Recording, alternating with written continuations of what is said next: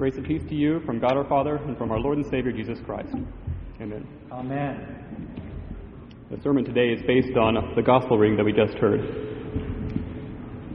Matthew's gospel as a whole is a fascinating and detailed description of the Christian life, every burdensome aspect of it. In today's lesson, after laying it all out there, Jesus essentially asked his disciples, "Are you in or are you out?" This is the defining moment, he claims. You now know everything that bearing my name entails, and now you must make a decision. His exact command is to deny yourself, take up your cross, and follow me.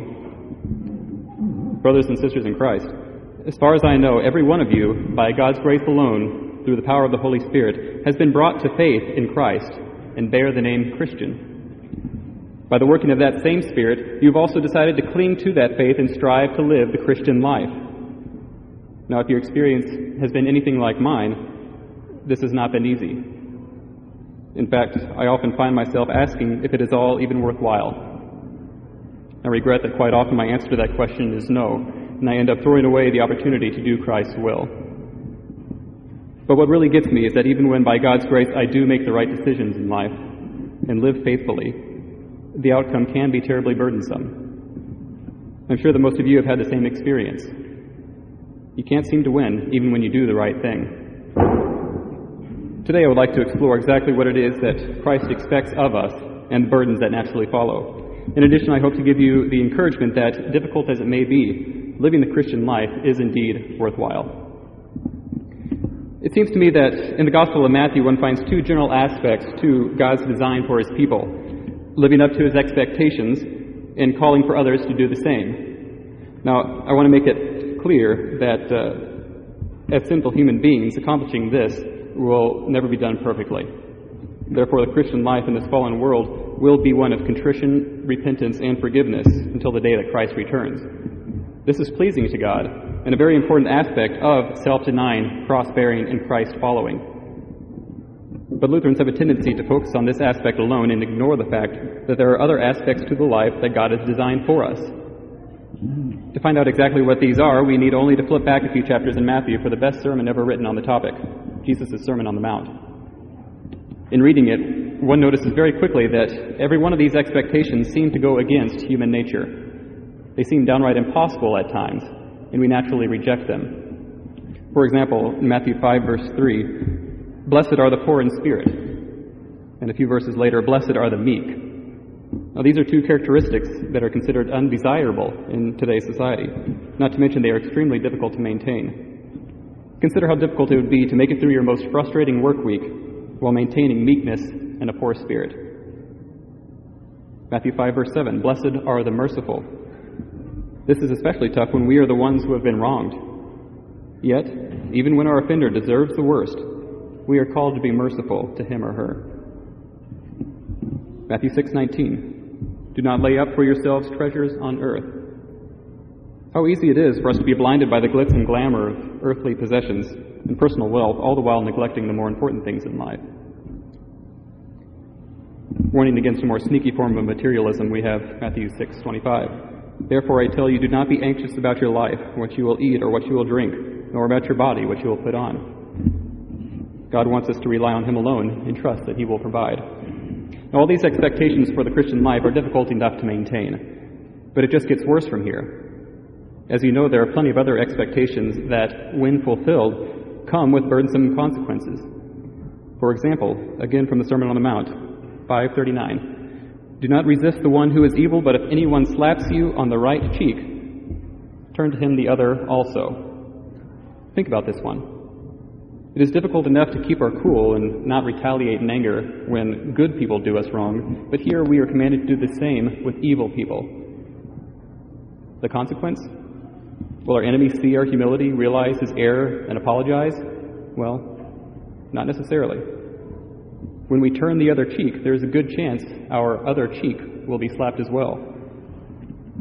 The following verse is another way of saying the same thing. "If anyone would sue you and take your tunic, let him have your cloak as well."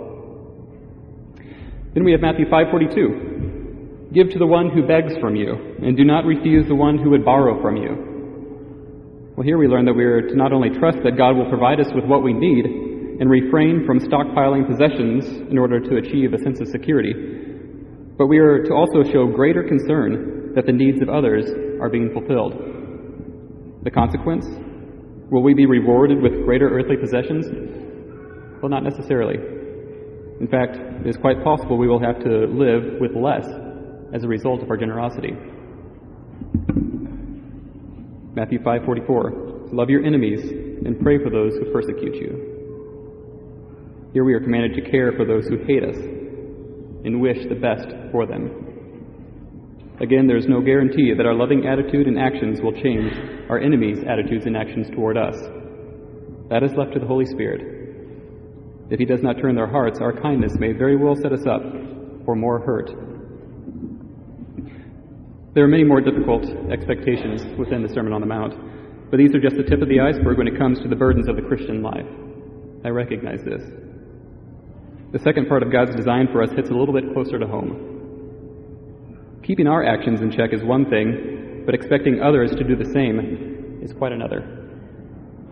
We know who Christ is, what He has done, and what He expects of us, but others do not. Jesus' charge to His disciples, and His charge to us, is to lovingly but boldly defend and proclaim all these things, even if it kills us. This is particularly difficult when dealing with those that we love. I don't know about you, but the idea of a wedge being driven between me and my loved ones kills me. How about you? Is someone close to you comfortable with a particular sin, perhaps a sinful addiction or a sinful lifestyle? What do? Do you hold your tongue around that person to keep the peace in your relationship? Or do you deny yourself, take up your cross, follow Christ? Do you have a loved one that has decided, along with much of society, that, well, there's more than one valid path to salvation, cheapening Christ's death? Well, if so, you're faced with a decision. Do you risk ruining your relationship with this loved one by speaking the truth in love? Or do you go on loving them to their own condemnation? Jesus says in Matthew 10:35-37, some difficult words. For I have come to set a man against his father, and a daughter against her mother, and a daughter-in-law against her mother-in-law. And a person's enemies will be those of his own household. Whoever loves father or mother more than me is not worthy of me. And whoever loves son or daughter more than me is not worthy of me. Jesus recognizes the potential broken relationships that He brings. Brothers and sisters, it is not enough that these loved ones of ours simply know how we feel about their sinful beliefs or sinful actions. As difficult as it is, we need to continually verbalize it in love. Knowing the consequences, wouldn't you want them to do the same for you? Be prepared. Your words of love will either soften or harden their hearts. No, the life of a Christian is not easy. It is one of self-denial, cross-bearing, and Christ-following. In one sense, it is really no life at all, but rather a continual death, everything within us that opposes it. So what makes this self-sacrifice worthwhile? Well, the answer is the reward. Life is promised for all who die.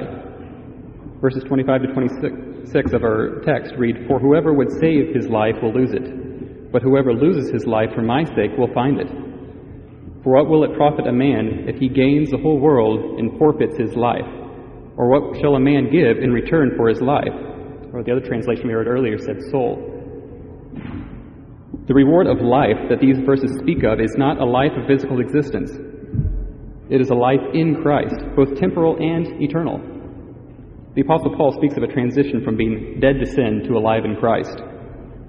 This first took place in our baptisms, where we are intimately connected with Christ's death. And this is why it is said that baptism is a drowning of our sinful nature. Yet, as I have attempted to make clear today, this dying must not stop at our baptisms, but continue as we walk the difficult life of a Christian day by day. Matthew 7:14 reads, For the gate is narrow and the way is hard that leads to life. This was certainly Jesus' experience. He didn't want to go through all the trials, suffering, and death that his Father asked of him. In fact, he He even prayed, "Take this cup away from me," as he sweated drops of blood in anguish. But he did all that he did anyway because he loves us and because he is an obedient son. As we accept his invitation to follow, we can expect the same outcomes that he faced. For example, when Jesus was approached by a violent band of officials in the Garden of Gethsemane, he could have called down legions of angels to strike them down, but he didn't. Instead, he followed his own rules, turned the other cheek, and was arrested because of it. We can expect the same difficult outcome when we turn the other cheek. Jesus enraged the Pharisees when he called them out on their sin, and he made them bloodthirsty when he proclaimed the truth that he was the Son of God. Again, we can expect the same when we call out others on their sin, or boldly proclaim that Jesus is the Son of God by whom all are saved. We can expect the same violent reactions that Christ received as a result of faithful living. Interestingly, if you take a step back, you will find out that our lives, when faithfully lived out, end up looking very much like the one that Christ suffered. Now, the best part of this message, brothers and sisters, is that the comparison between Christ's life and ours does not stop at his suffering and death. Yes, he died for his obedience, and so do we, but we can also rejoice in the assurance of our reward. Because Christ was given his promised reward in his resurrection, we may look forward to our own promised resurrection without a doubt. Because Christ was vindicated, we know that we will be too. In that day there will be no more self-denying, because we will have no more sinful nature in ourselves to plague us. In that day there will be no more cross-bearing, because evil and corruption will have been wiped off the face of the earth. And in that day there will be no more painful Christ following, because we, with him, will have reached our destination, an existence of peace, harmony, and fellowship with him. Brothers and sisters, do not be concerned that living the Christian life will be too difficult. As difficult as it is, we have been given the same tool that empowered Christ to walk the exact same road. You see, Jesus did not give us these expectations and then leave us empty-handed. He would not do such a thing, having been through it all himself. Rather, he has poured out his Holy Spirit upon the church. That's you and me. The same Holy Spirit that gave him strength to face the Pharisees. The same Holy Spirit that gave him strength to boldly proclaim who he was. And the same Holy Spirit that gave him strength to endure the cross. It is in his power that we all seek to follow Christ's lead and steadfastly endure the burdens that Christ has placed before us until the day of his promised return. Please pray with me.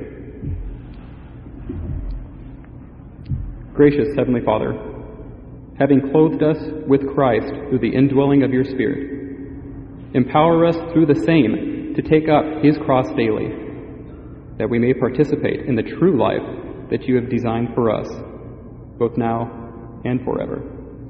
Amen.